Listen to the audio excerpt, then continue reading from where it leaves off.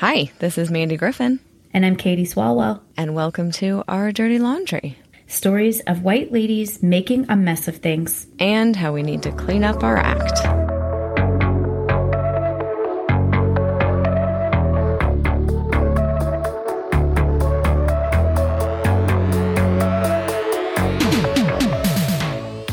Hey everybody, we're back again. I know we're late again, and I know we keep saying we're not going to be, but this is just our life right now, so everyone's just got to roll with it. But welcome to Our Dirty Laundry. I'm Katie. And I'm Mandy.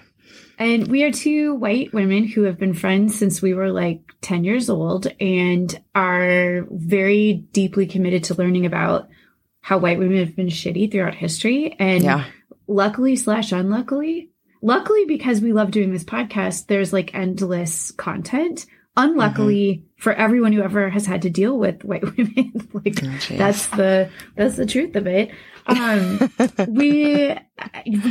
We were just talking about how we are. And I was just thinking this too, that we're coming up on our year anniversary of when we started planning for the podcast. It was this time last year that we were like working on the logo and getting theme music and, you know, putting it out there. And then you were remembering when we recorded our first episode. Yeah, because we recorded the first episode the day of the inauguration, and we were recording having zero clue that the insurrection was happening. Yes, exactly. Right? It was happening as we were recording. And I remember, if you all listened to the first episode, we're like, it's January 6th. Things are great. Yay! Everything's lovely. But I was also thinking, like, this year's gone by so fast, and I can't believe how fast time keeps going by. And then I thought, how has it only been a year since the inauguration? Like, that seems like a bazillion years ago. It's crazy. I feel like it's warping in those ways. Like, it's going so fast and yet so, I don't know. I feel like we're living in some quantum experiment right now. Yeah. Before I forget, I was just listening to a podcast when I was dropping off the kids. It's a new, I don't know if it's new, but it's new to me, called The Experiment. And it's from WNYC Studios, which I love their podcast, and The Atlantic, like a collaboration. All of the episodes I've listened to have been fascinating. And then the episode they just posted today, November 18th, is called How Passing Upends a Problematic Hollywood History. And it's about this new Netflix movie from Rebecca Hall, who's an actress and writer, and it stars Ruth Negga and Tessa Thompson. And it's about two light-skinned Black women, one who passes as white and one who doesn't. It's based on a novel from the 1920s. It looks fantastic. I can't wait to watch the movie. But the episode, this podcast episode, interviews Rebecca Hall and her fascinating family history. She's a white woman, but it's much more complicated than that in her family's history. And the way she talks about it is so incredibly thoughtful and provocative. And it was just a really fascinating, short, like half-hour episode. Yeah. So if anybody's looking for another podcast, it's great. Have you heard of this movie? No, I haven't heard about it at all. So I have the podcast saved to listen to today since you sent it to me this morning.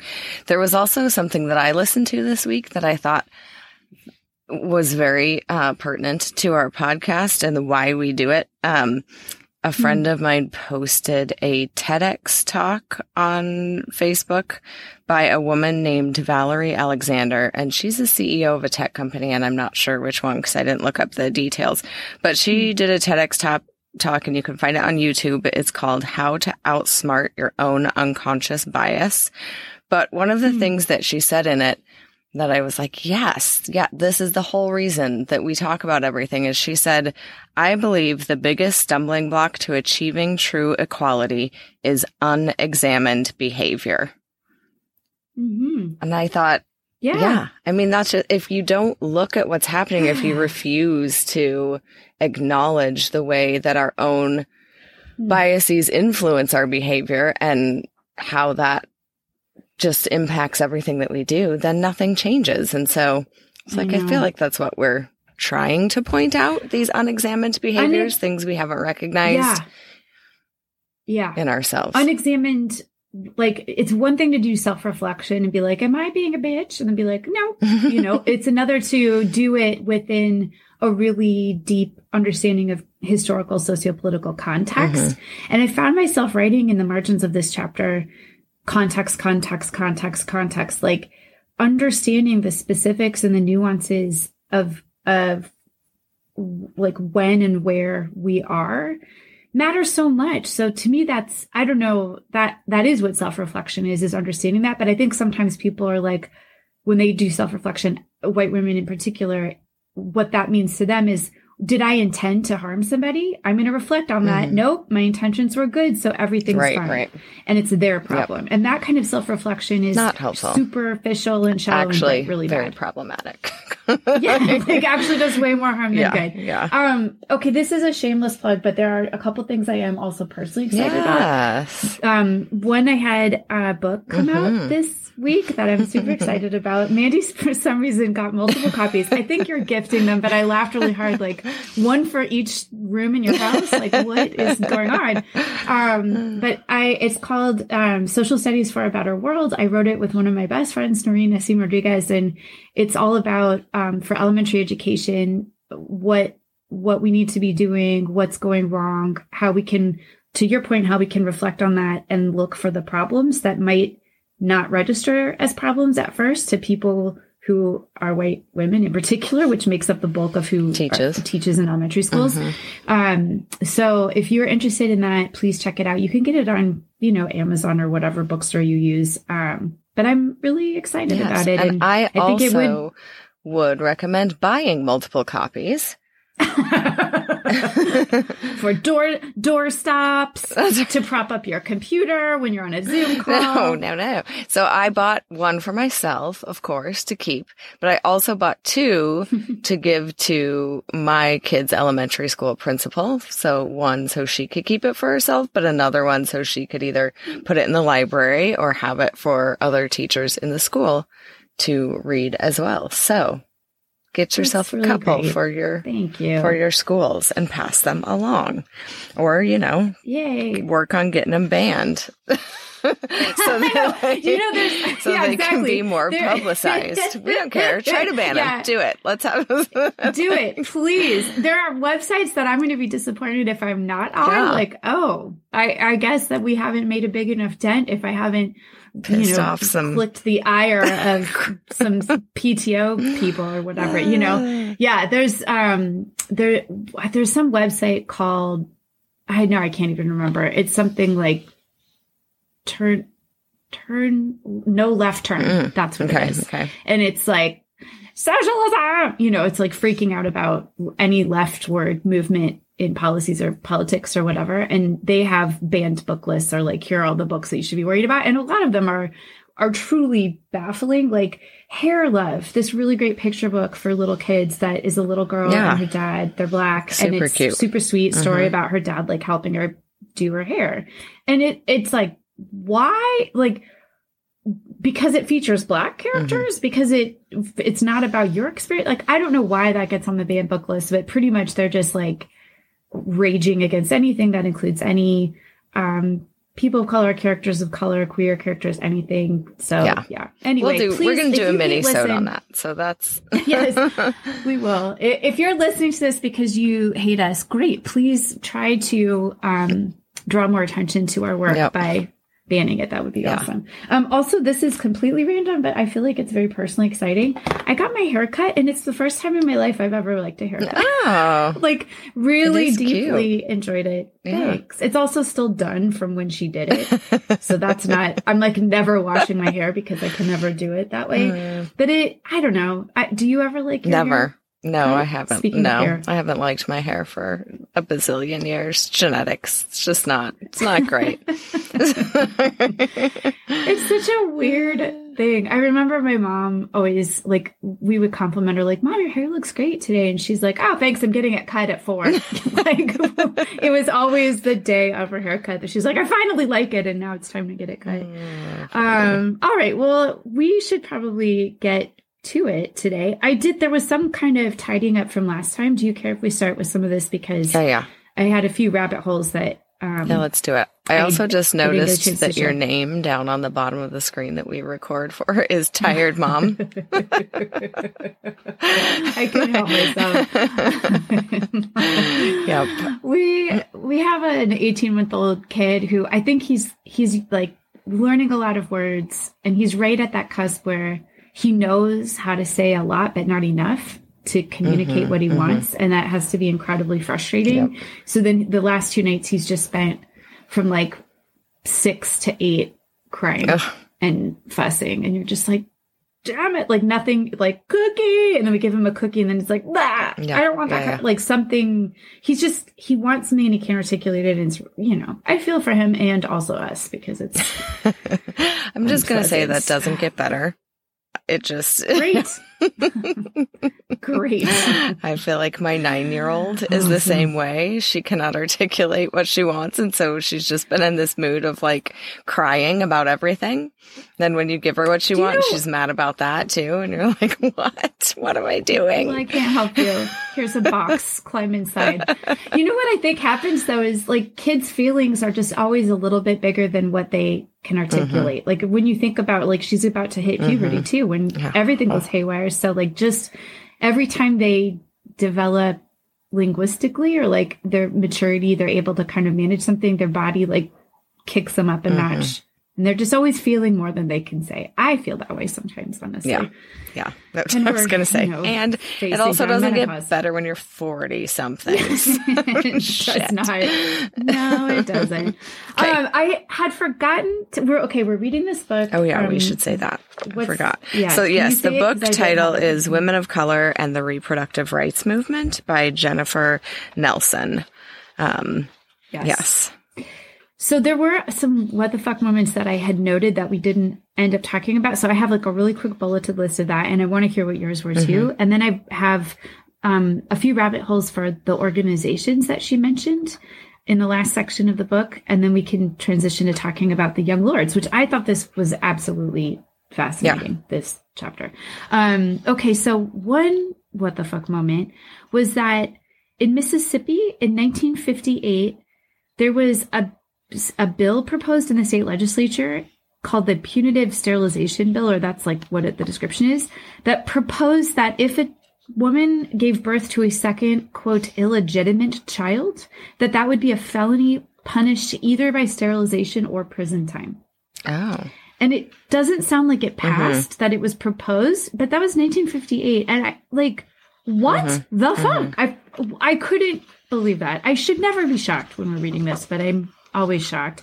Then in South Carolina in 1971, a state legislature named Lucius Porth, which I definitely feel like is a made-up name for like a white man in South Carolina, proposed that a woman on welfare with more than 2 children, if she got pregnant again, either had to give up welfare or be sterilized. Yeah. That was his idea. Yeah. And then in Ohio, Gene Damschroeder, he proposed something similar, and his quote was, if a man decides to live like an animal, he should be treated like an animal, which I thought was especially annoying because this is a law for targeting women's bodies. So fuck, you can't even like include us in your insult about us. Double fuck you. And then California, Connecticut, Delaware, Georgia, Illinois, Iowa, Louisiana, Maryland, Mississippi, Ohio, South Carolina, Tennessee, and Virginia all also had these bills, but of course never similarly proposing sex ed or birth control. Like that's to me what the giveaway is. Like it's not actually about anything but punishing women, because if you really cared about this issue, you would supplement it with like really robust, awesome sex ed and really great access to birth control. Yeah. But no. And then there were 2 more what the fucks. That one was that we did know this when you were talking about like the history of abortion sort of generally, that a lot of hospitals had these committees where they would review requests for abortion and like make a decision. And that for many physicians wouldn't sterilize a white woman. They literally had a formula. I remember the that formula. The number of children she had given birth to multiplied by her age added up to 120. And that's when they would agree to sterilize a white woman, but definitely not women of color. I mean, who the fuck came up with that formula? What does that even mean? Okay, then the last one, which tell me if you heard about this. It was a case that went all the way to the Supreme Court that GE refused employees disability payments for pregnancy-related disorders or childbirth, saying that pregnancy is, quote, unique and voluntary, basically making it okay for them to not cover any medical costs associated with that. And the Supreme Court allowed that in 1977. Seems like something they would allow today. What? I just hate everything. Well, I remember when we were talking about, this was sometime in this season of eugenics, but we were talking about how we were surprised that during Nixon's presidency, like there was so much funding for like family planning. Like, this seems so strange that a president with Nixon's leanings would put so much into family planning. And again, it goes back to what you were saying just a little bit ago about context, like knowing the context in which they did it. And of course, it was not because they were trying to support women and like families and make things better for people. I mean, the underlying thing behind all of it was to try to control population among a very specific subset of people, namely poor people and people of color. So when it was talking about how Nixon established a 5-year goal to provide contraception to all people unable to afford it, and he increased family planning spending from $48 million to $150 million over the course of those 5 years.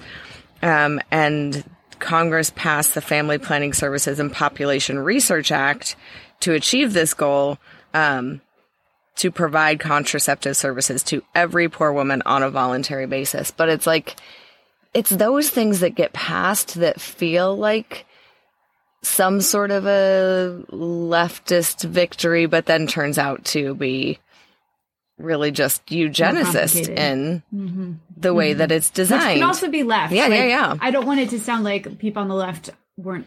No, I mean, I think for sure. Trafficking and eugenics logic. But that's like how it passes. Ulterior motives. That's how it passes. Because all of us, especially the people in power at that time, were a bunch of white people. And so they all get behind that. But there was a quote that kind of spoke to that, where it was talking about the Black nationalists, as I think it's in a publication called Muhammad Speaks in 1969. And he was talking about the fact that there's all this funding for birth control and abortion and all of that, at that time, but not funding for welfare. He said the article discussed the fact that while welfare for the living is held in suspension, the money spent on birth control has already been increased and is slated to increase even further. He said they say they simply want poor families to have the same choice that families in middle or upper income levels have to plan the size and spacing of their families. But what he wrote next in there is kind of the position that was taken by the Black nationalists, and by Black feminists in the 1970s. He said, certainly poor families should have this right, but shouldn't they also have the same right not to be poor? Shouldn't they have a right to the same education, the same adequate diet, the same medical treatment, the same sanitary and roomy housing conditions as middle and upper income levels have, to plan the size and spacing of their families? So it's like, we just take this one road. It makes me, really, this whole book, I've been thinking a lot about how when abortion usually is discussed, or when I think about it as pro-life or pro-choice, or, there's anti-choice. Like, I know people talk about different ways to frame it, but I think people would call themselves either pro-life or call themselves pro-choice, and how both of those are misnomers, because pro-life, people would say, well, you're actually, unless you are also advocating for all of these other policies, like, it isn't comprehensive pro-life. And with pro-choice, like, it's actually not a real choice for a lot of people. And so unless you're considering all of these other things, it's not, people don't have equitable access to different options. So in both cases, like, unless you expand your sense of what you're fighting for, neither of those positions take people in poverty or people of color, they don't take their needs into account or their situations into account. Like, both positions are really narrowly imagined. Yep. Yeah. Which was something I didn't expect to think about when we started this. Yeah. Okay, there are 3 groups I'm going to talk about, and then we can transition to the Young Lords. One is the Third World Women's Alliance. Patricia Romney was part of this group, and she wrote a book called We Were There. That, from what I've been able to read thus far, is really, really interesting. There's a lot about the Third World Women's Alliance that you can find online. We'll link to some of it on our website, which is ourdirtylaundrypodcast.com, and it is not updated, and I need to get to it. See the beginning of this conversation for why that has not happened. So basically, the Third World Women's Alliance came about from women that were active in lots of different activism in the 60s, like the Student Nonviolent Coordinating Committee, which was one of the leading organizations in the height of the Civil Rights Movement. They were working on voter registration, federal civil rights legislation. Like a lot of SNCC members were in Mississippi. They organized Freedom Summer to register Black voters in Mississippi. And Black women were really a big part of those organizations. Then there was the National Black Anti-War, Anti-Draft Union. There were all of these like reproductive rights groups and feminist groups that were like fermenting. And then other anti-war kind of efforts, because of course Vietnam is going on. The Vietnam War is going on. So in 1969, there were women that formed the Black Women's Liberation Committee to address this like combined set of issues from a Black women-centered perspective. And women like Gwendolyn Patton, Frances Beale, Mae Jackson, some of the women we talked about last time, got it together. And then it really kind of snowballed from there. And then it developed into the Black Women's Alliance, which had like a Black nationalist bent and Marxist bent. Like there were different kind of branches. And then by 1970, so this is within a year, the members ended up reaching out to other women of color and then changed their name to the Third World Women's Alliance to reflect their membership expansion and their political ideology expanding. And there were a lot of connections to Cuba. The Cuban Revolution had just happened, and a lot of the members were really interested in the ideology of that revolution and a society that was free from racism and where women were equal in terms of power positions. And a lot of them traveled to Cuba. And they even worked with what was called the Venceremos Brigade, which was a program founded in 1969 where activists from the left would go to Cuba and live and work for a while and like learn about the revolution and then come back to the US. And then they had kids even that were involved. They had like pen pals with Cuba, like all sorts of connections. And their mission was to make a meaningful and lasting contribution, this is a quote, to the third world community by working for the elimination of the oppression and exploitation from which we suffer. We further intend to take an active part in creating a socialist society where we can live as decent human beings, free from the pressures of racism, economic exploitation, and sexual oppression. They called for, quote, communal households and the idea of the extended family, sharing of all work by men and women, guaranteed full, equal, and non-exploitative employment for women, an end to rigid sex roles and homophobia. And then claimed that third world women have the right and responsibility to bear arms, which I thought was super interesting and not something we've really talked a lot about in terms of all of this. But they were very, very, very intentionally trying to connect with women revolutionaries in the global South and seeing like colonialism, imperialism, capitalism, racism, sexism, homophobia, like all of that. They were able to see the ways that all of those were working together and wanting to say, well, if we're going to fight these interlocking oppressions, we ourselves have to be in community with each other. Yeah. So I think that's where really organizing for me gets so hard, where I get like just overwhelmed by all of it, because when you look at these situations and put them in context, they are so complex and you really do need so many people involved, but then the question of how to do that. I mean, we have so much hard time, coordinating our own 2 schedules to record this podcast every week. There's 2 of us, exactly. Let alone, entire nations of people and their cultures and everything. So I, when I read this stuff, I just have so much even much more respect for these people for doing all of this, because it's incredible. Totally.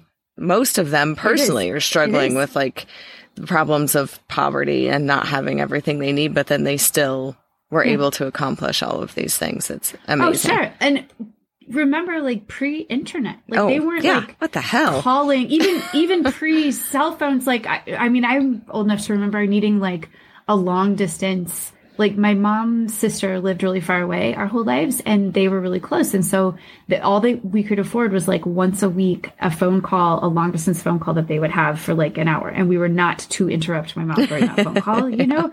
And it was just such a different time. So you're thinking like without cell phones or without, like Zoom calls or whatever it is, these women were internationally connecting and organizing. I just like can't even. It's like card catalogs. Like that was the level of technology, and they were able to do these things. It's really amazing.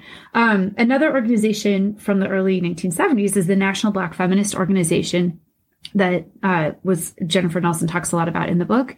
And it was launched in August 15th, 1973 by Margaret Sloan, the chair of the organization. When she invited women to join, Black women, she within a day had 400 people that were like, yes, which is amazing. She, just a little bit about her. She was born in 1947. She was a writer, a publisher, a civil rights activist, a feminist, and a Black woman who was also a lesbian.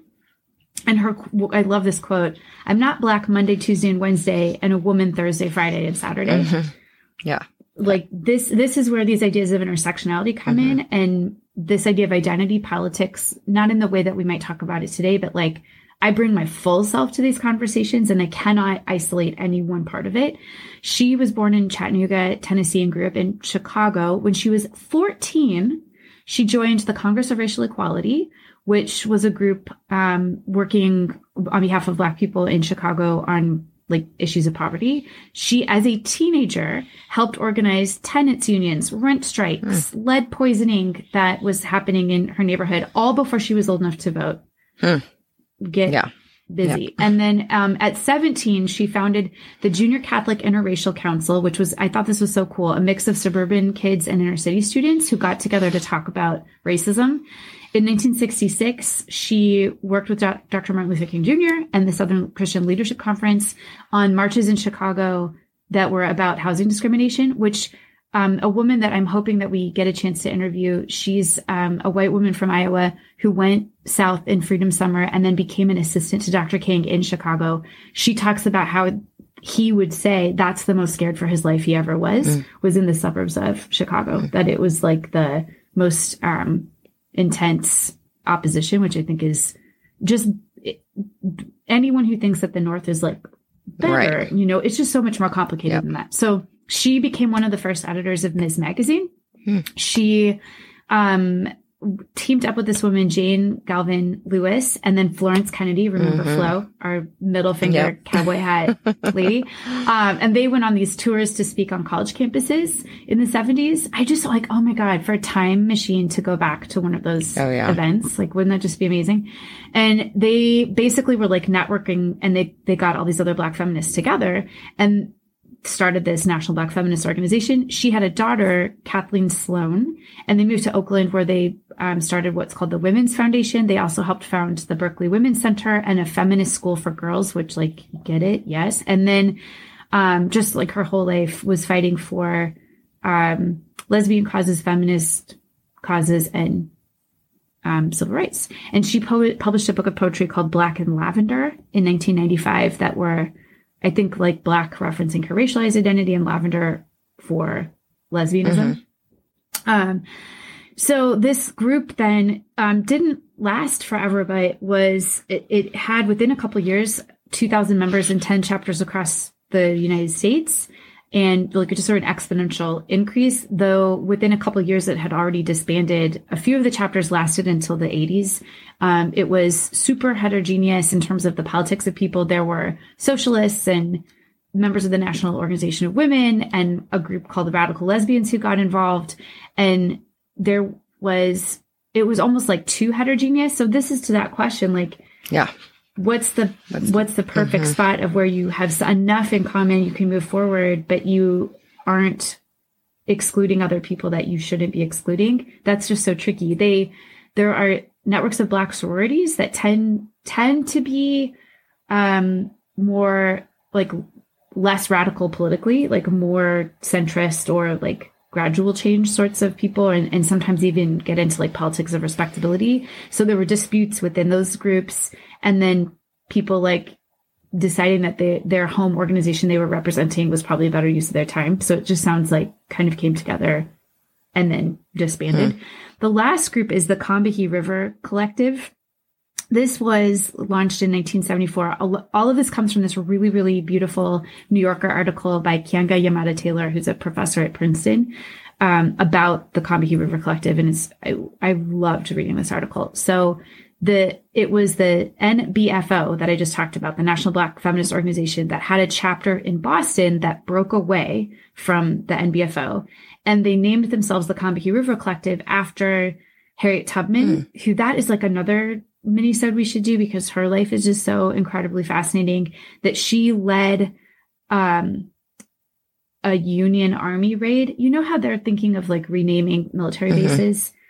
Her name gets brought up because she was like a brilliant military strategist and was actually in charge of this raid. She liberated 750 enslaved people in South Carolina.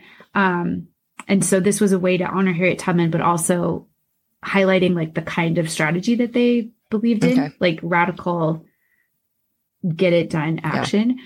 So basically they were inspired to action because they were, like you said, themselves Black women. Many of them were lesbians. Many of them had themselves been on welfare, had struggled with poverty. And they said it's not cool that Black women who try to use public welfare so that they can spend more time caring for their children get demonized as freeloaders. But then white women who choose to be like stay-at-home moms are celebrated like the paragons of virtue and womanhood. And they're just like, what the fuck is that?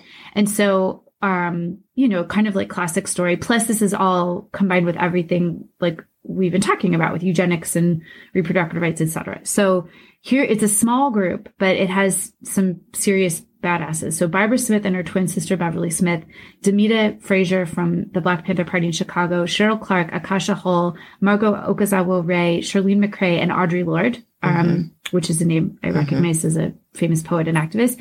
So they were frustrated with the feminist movement. They were just kind of same story, like frustrated with all of these places. They also were super inspired by anti-colonial movements that were happening in Algeria and Vietnam and, these places in the global South that were pushing against European, quote, Western American imperialism, and saw themselves as revolutionaries that went way beyond their role as women. They were anti-capitalist.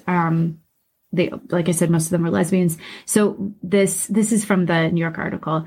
Theoretically rich and strategically nimble, the Combahee River Collective imagined a course of politics that could take Black women from the margins of society to the center of a revolution. Because Black women were among the most marginalized people in the country, their political struggles brought them into direct conflict with the intertwined malignancies of capitalism, racism, sexism, and poverty. Thus, the women of the CRC believed that if Black women were successful in their struggles and movements, they would have an impact far beyond their immediate demands. As they put it, if Black women were free, it would mean that everyone else would have to be free, since our freedom would necessitate the destruction of all the systems of oppression, which I thought was incredibly beautiful. And because they were queer Black women, they were also addressing issues of sexual identity. And so they're really the foundation of this idea of intersectionality in a lot of ways, that no, you can't be reduced to just your gender or just your race or just your class. Like, you have to think about it all in really sort of complex ways. Yeah.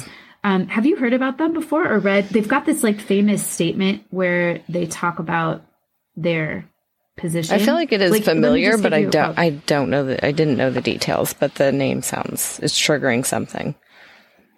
This is a beautiful quote, I think. We reject pedestals, queenhood, and walking 10 paces behind. To be recognized as human, lovely human, is enough. They say, we believe that sexual politics under patriarchy is as pervasive in Black women's lives as are the politics of class and race. We also find it difficult to separate race from class from sex oppression because in our lives, they are most often experienced simultaneously. And they talk specifically about the history of rape of Black women by white men.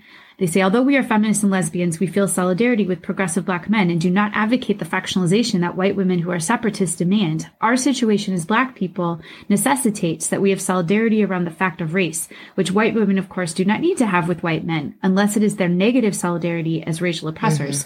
We struggle together with Black men against racism, while we also struggle with Black men about sexism.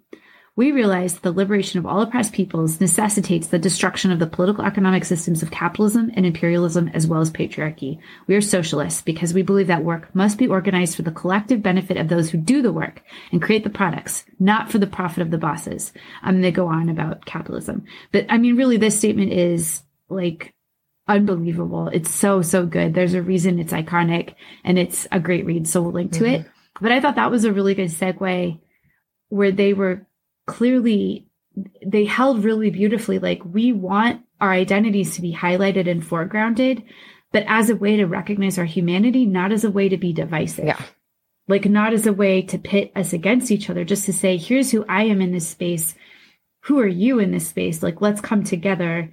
And I think in debates right now about divisive concepts bills, that's where it's such a broken, ignorant understanding of intersectionality to say, oh, you're just trying to pit people against each other, or you're just playing the race card, or blah, blah, blah. Instead of saying, like, no, what identity politics was originally about, as defined by the Combahee River Collective, is this is who we are in our full humanity. It's complicated. It's complex. Like, this is the only way we can move forward, is if we acknowledge all these things, and we want to do it together. Yeah. Like, and I thought the Young Lords chapter, they were super clear, the Puerto Rican women involved with the Young Lords, that they did not want to be a separatist group either. Like, we're going to show up here as women, and we're explicitly anti-sexist, but we have to be in conversation with our brothers because they're the problem, and we have to educate them. And so we have to be in this work together.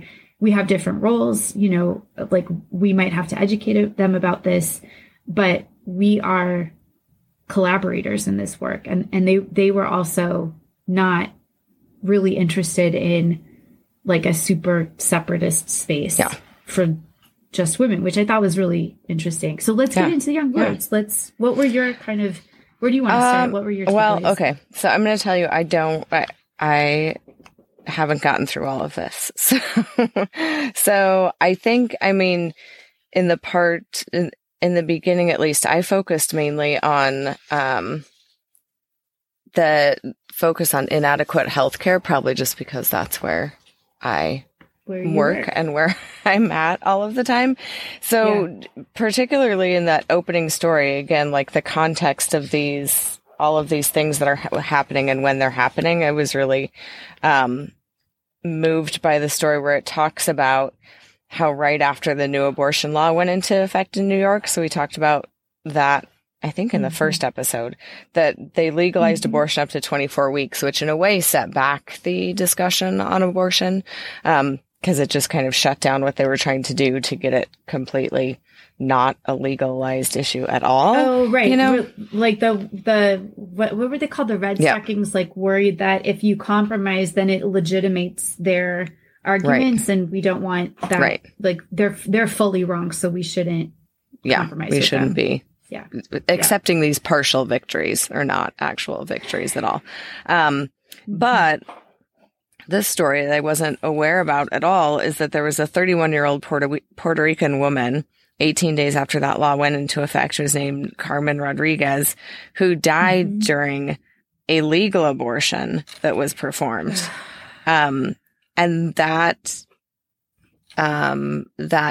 instance itself kind of like revolutionized Puerto Rican women to again say, like, this law did not help us. So there was a woman who was the health captain of the Young Lords, Gloria Cruz, and she basically said a new plan for limitation of our population was passed, the abortion law. Under this new method, we are now supposed to be able to go to any of the city butcher shops and receive an abortion. These are the same hospitals that have been killing our people for years. So as like middle class and upper class white women, when we see these sorts of policies passed, we can take that as a victory because a lot of us live in areas where we trust the medical system, and we have medical systems that work for us and that always have. But then in these populations, the access to that they have to healthcare is extremely different from what we have.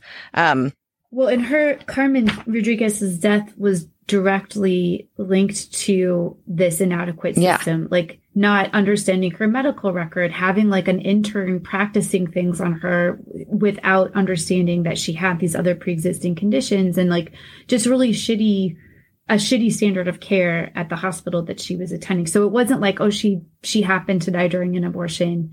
It was like my read of it was totally preventable if they had decent medical workers attending to her who were doing their actual job instead of being incompetent and careless. And then it sounds like the hospital did some kind of like report or something, was like, well, nothing to see here. And then the Young Lords, which we'll talk a little bit more about who the Young Lords were, but they were like, no, we're doing our own investigation, and we don't trust you to call yourselves out for your bullshit. And in fact, we have a right to healthcare that we control because we care about our people and understand, and we're not going to let this kind of stuff happen. Now, of course, not that people, who get sick still won't die, but you want to have some trust that basic boxes are going to get checked, or even like sanitation. It sounds like the hospital itself was like really underfunded and wasn't a place you were going to get good care. Right.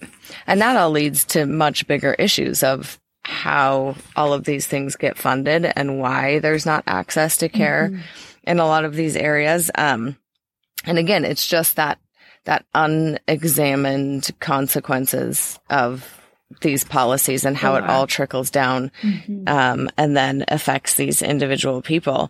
They said the realities of inadequate healthcare at Lincoln, which is the hospital she was at, and other public hospitals, long waits for emergency room care, exhausted and hurried interns as medical staff, the lack of provisions for drug treatment and pre- and postnatal care, rundown accommodations. And Carmen Rodriguez's death provided a context for the dire warnings espoused by Cruz and other people of color. So it was basically like this is the context that this is happening in. And for us, this policy is not at all a win. Yeah, this is. Well, so let's talk a little bit about the background of the Young Lords, because I thought this group sounded just incredible, and their tactics were super interesting, and the way that the women like immediately asserted themselves and the strategy that they did for it, I thought was amazing. So this is 1968 in Chicago, which that is like peak politicization of folks in Chicago, for sure. And Cha-Cha Jimenez, a young Puerto Rican activist, founded the Young Lords organization, which Jennifer Nelson describes as a politicized street gang. Very, in some ways, similar to the Black Panther Party. Like, we know for a fact that the states, like whether it's municipal, state level, federal level, that the government is not designed for us and that they are failing us. And so they had a 13-point platform, much like the Black Panther Party's 10-point platform, but distinct because they also were demanding Puerto Rican independence, not statehood, but straight up independence from the U.S. Right. So they had like a unique sort of nationalist connection to Puerto Rico, obviously. And they were also super multi-ethnic and multiracial as a reflection of who's even in Puerto Rico. So like a really diverse group right off the bat.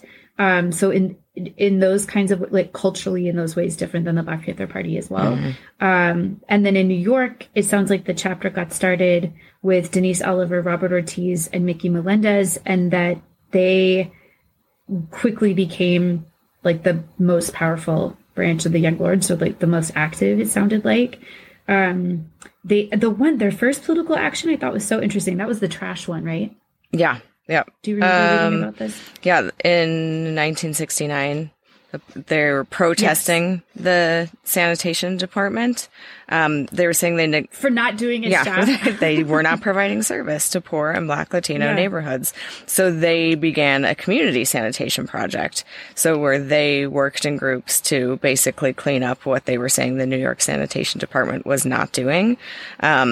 but the way that they were doing that, they piled all of the trash into heaps of the street and blocked traffic so that the sanitation department wouldn't have a choice but to get it out of the way. Basically to force their hand. Yeah. Right. And in New York City, like block streets are gonna run it things. Immediately pisses everybody off. So yeah, well, you just think about like whether it's policing, sanitation, healthcare, like none of these systems doing their job and actually actively harming people. Like if you don't have trash pickup, it's not like, oh, it just doesn't look nice. Like that's a public health problem. Yeah. You know, there's really interesting research even about neighborhoods that have potholes on streets, like when there's not good street repair, which of course is in predominantly lower income neighborhoods, which there's also a correlation between neighborhoods that are also higher numbers of people of color, and that because these potholes haven't been fixed,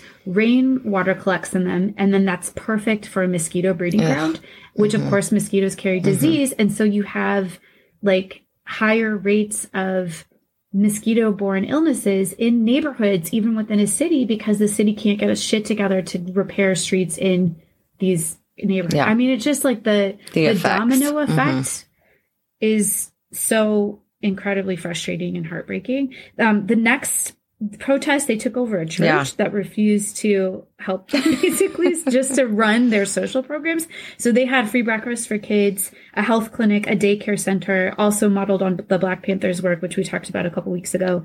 They had a liberation school, classes, entertainment, like just like a community center. Which my question is, what was the refusal about? Like, and then like, what it take, like, we're going to occupy your building to offer food and childcare. By the way, your basement. Like what are you using your basement for? Like storage? Yeah. But they're not occupying it with armed forces to, I don't know, do whatever people do, but they're like trying to help the community. Like this is not a negative. Yeah.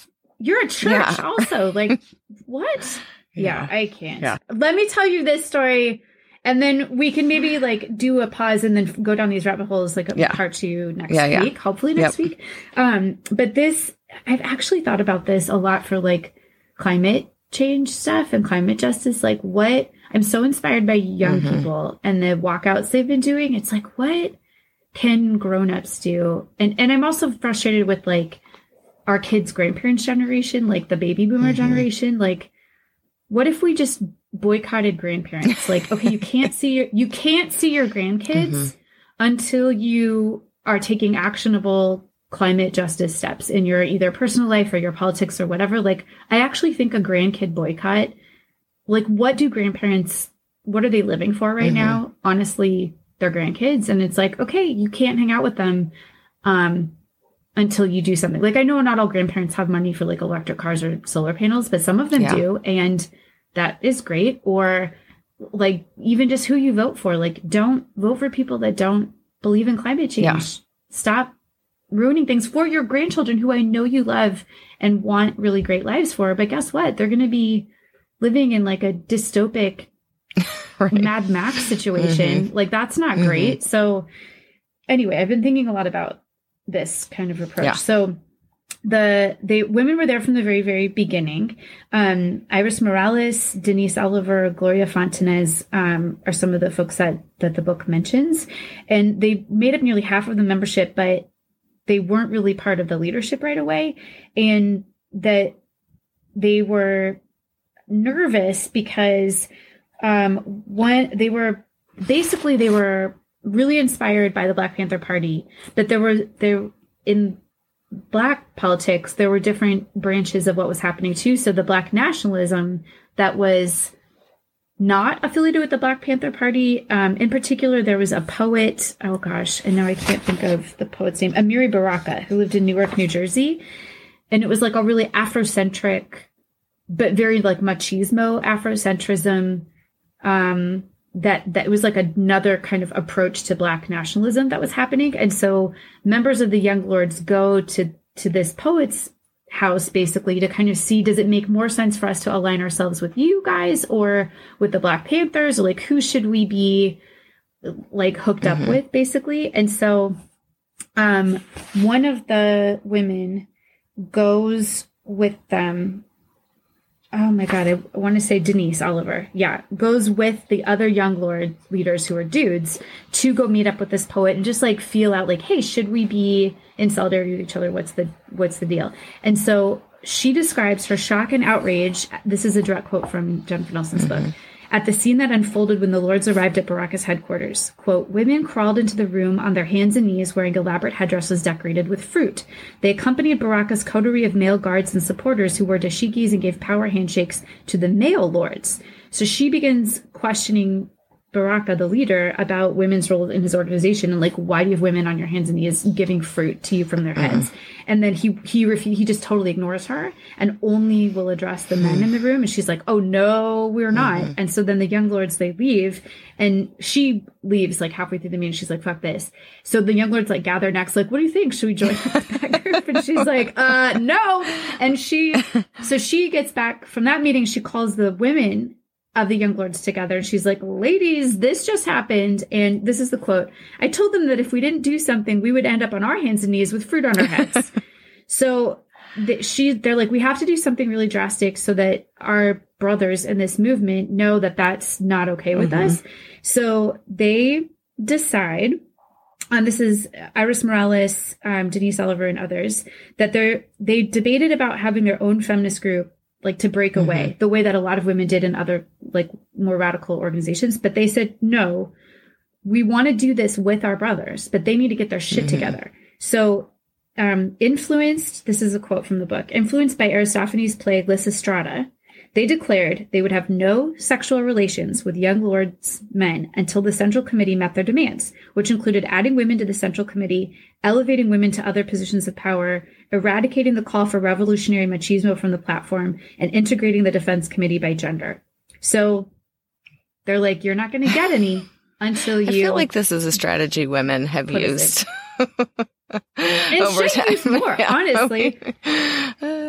Well, and what was really interesting was that the young lords already had a policy that you could only hook up with people within the group because they were worried about like FBI infiltration and like undercover, which they had every right to be because COINTELPRO was happening. Like that's a real thing. So they just didn't trust. They had this like no sex outside of the group policy. And so then the ladies are like, all right, then. Yeah.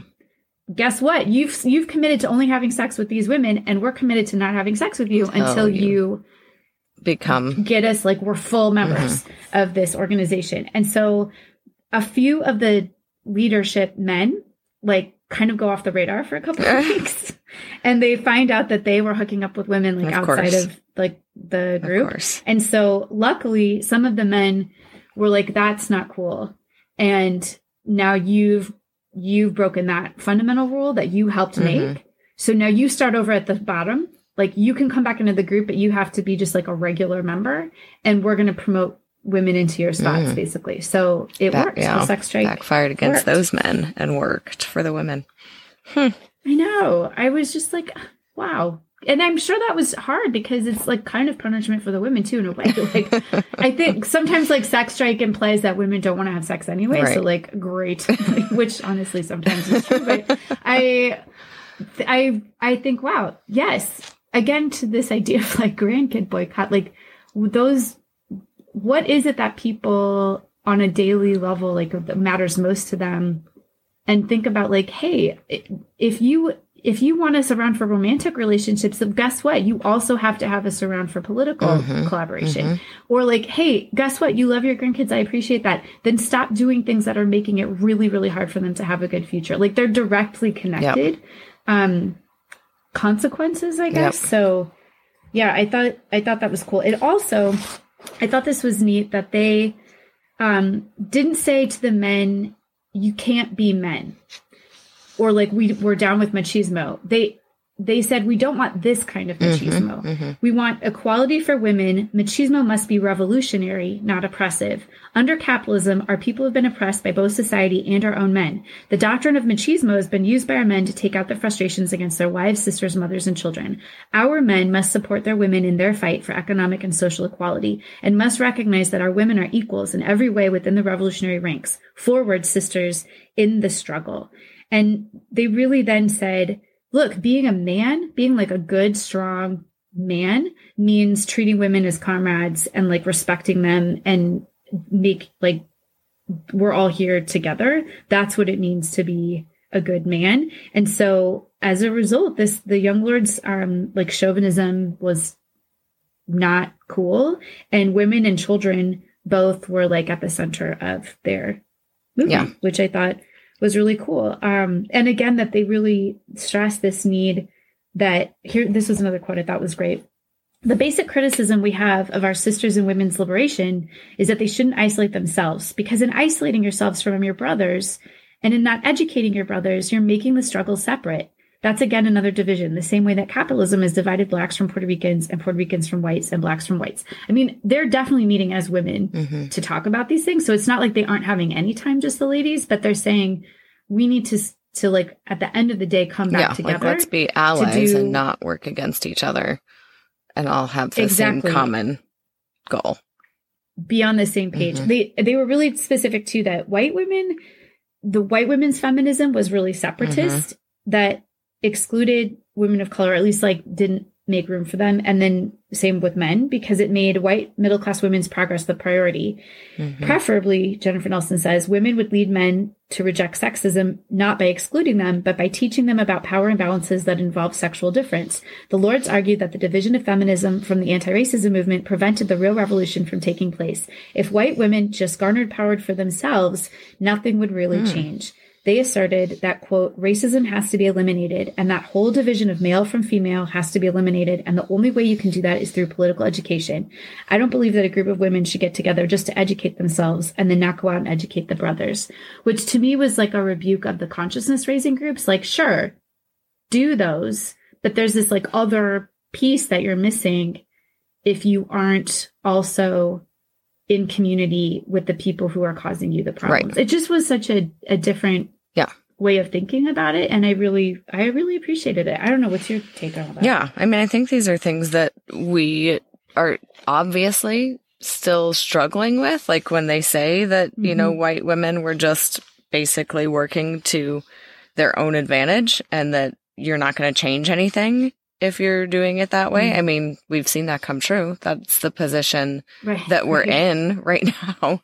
So I feel like this is the ideology we need to go back and question and try to get right this time instead of just reproducing it. We need to, I've had this conversation, with Josh even recently, because I'll make all of these little comments about, you know, whatever. Last night it was a commercial. So this is what I'm thinking, the story that I was thinking of. There was some commercial where a guy was going to a grocery store to pick up his prescription. He's like talking to his wife who's in another room. He's yelling, honey, I'm going to go get my prescription.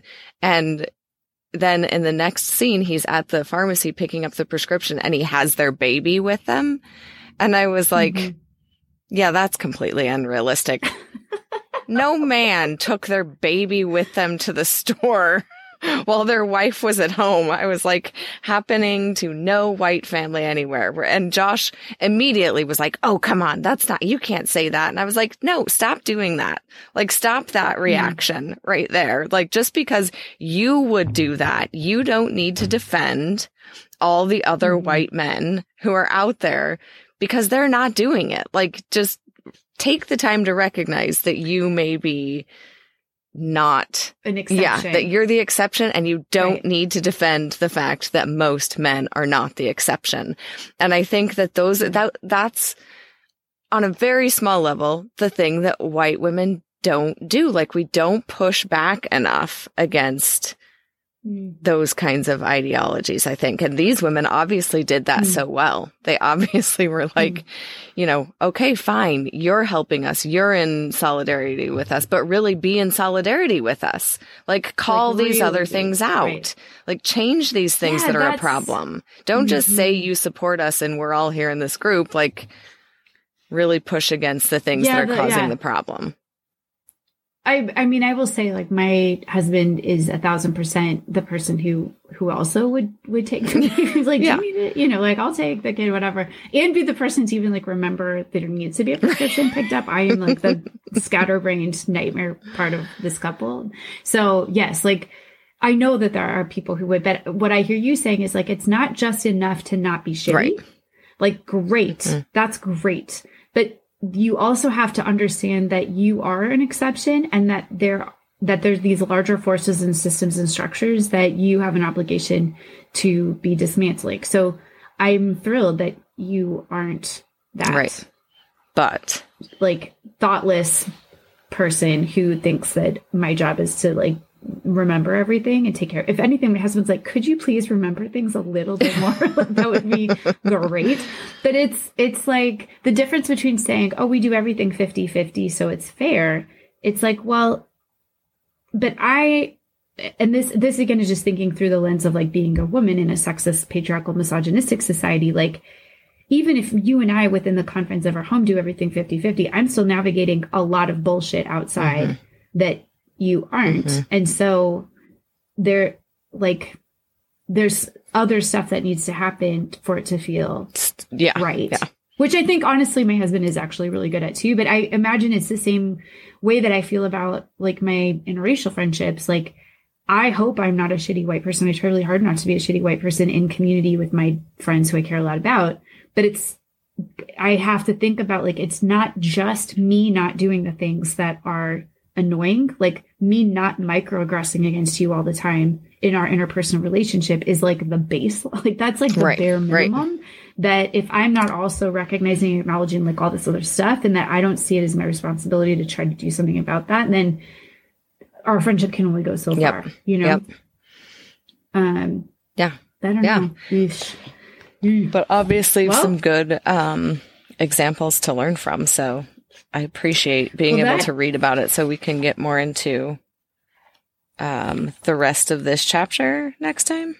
Yeah, let's do that. Okay. Let's say, and if anyone's following along, this is chapter 4, the Young Lords and their idea for like community public health. I really want to get into this organization called Karasa is super interesting. So I think we can probably, I mean, we always say we're going to make more progress than we do, but I know. I was also thinking about that this morning as I was reflecting on coming up on a year of starting this. I was like, we put together our little, like thought list of all of the topics we were going to talk about. And I remember there being around like somewhere between more than 20, less than 30 like topics. And I was like, oh, that'll last us like, we've got a good like 6 to 8 months of material. And it's like, we got through 2 of those topics in the past. And I think we could 11 months. Still circle back and do more with them. Exactly. Like there's so much more we could even do. Yeah. No, for sure. Well, I am grateful to everyone who's listening. Of course, thank you for your patience with us. We love hearing from people. I feel like we've gotten more emails in the last couple of weeks. Maybe people are just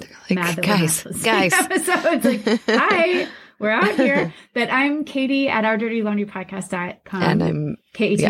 Mandy with a Y as well, Mandy at OurDirtyLaundryPodcast.com as well. Yeah, we love to hear from people. And we're going to finish this up next week. So we'll talk to you all soon. All right. Bye, guys. Have a good one.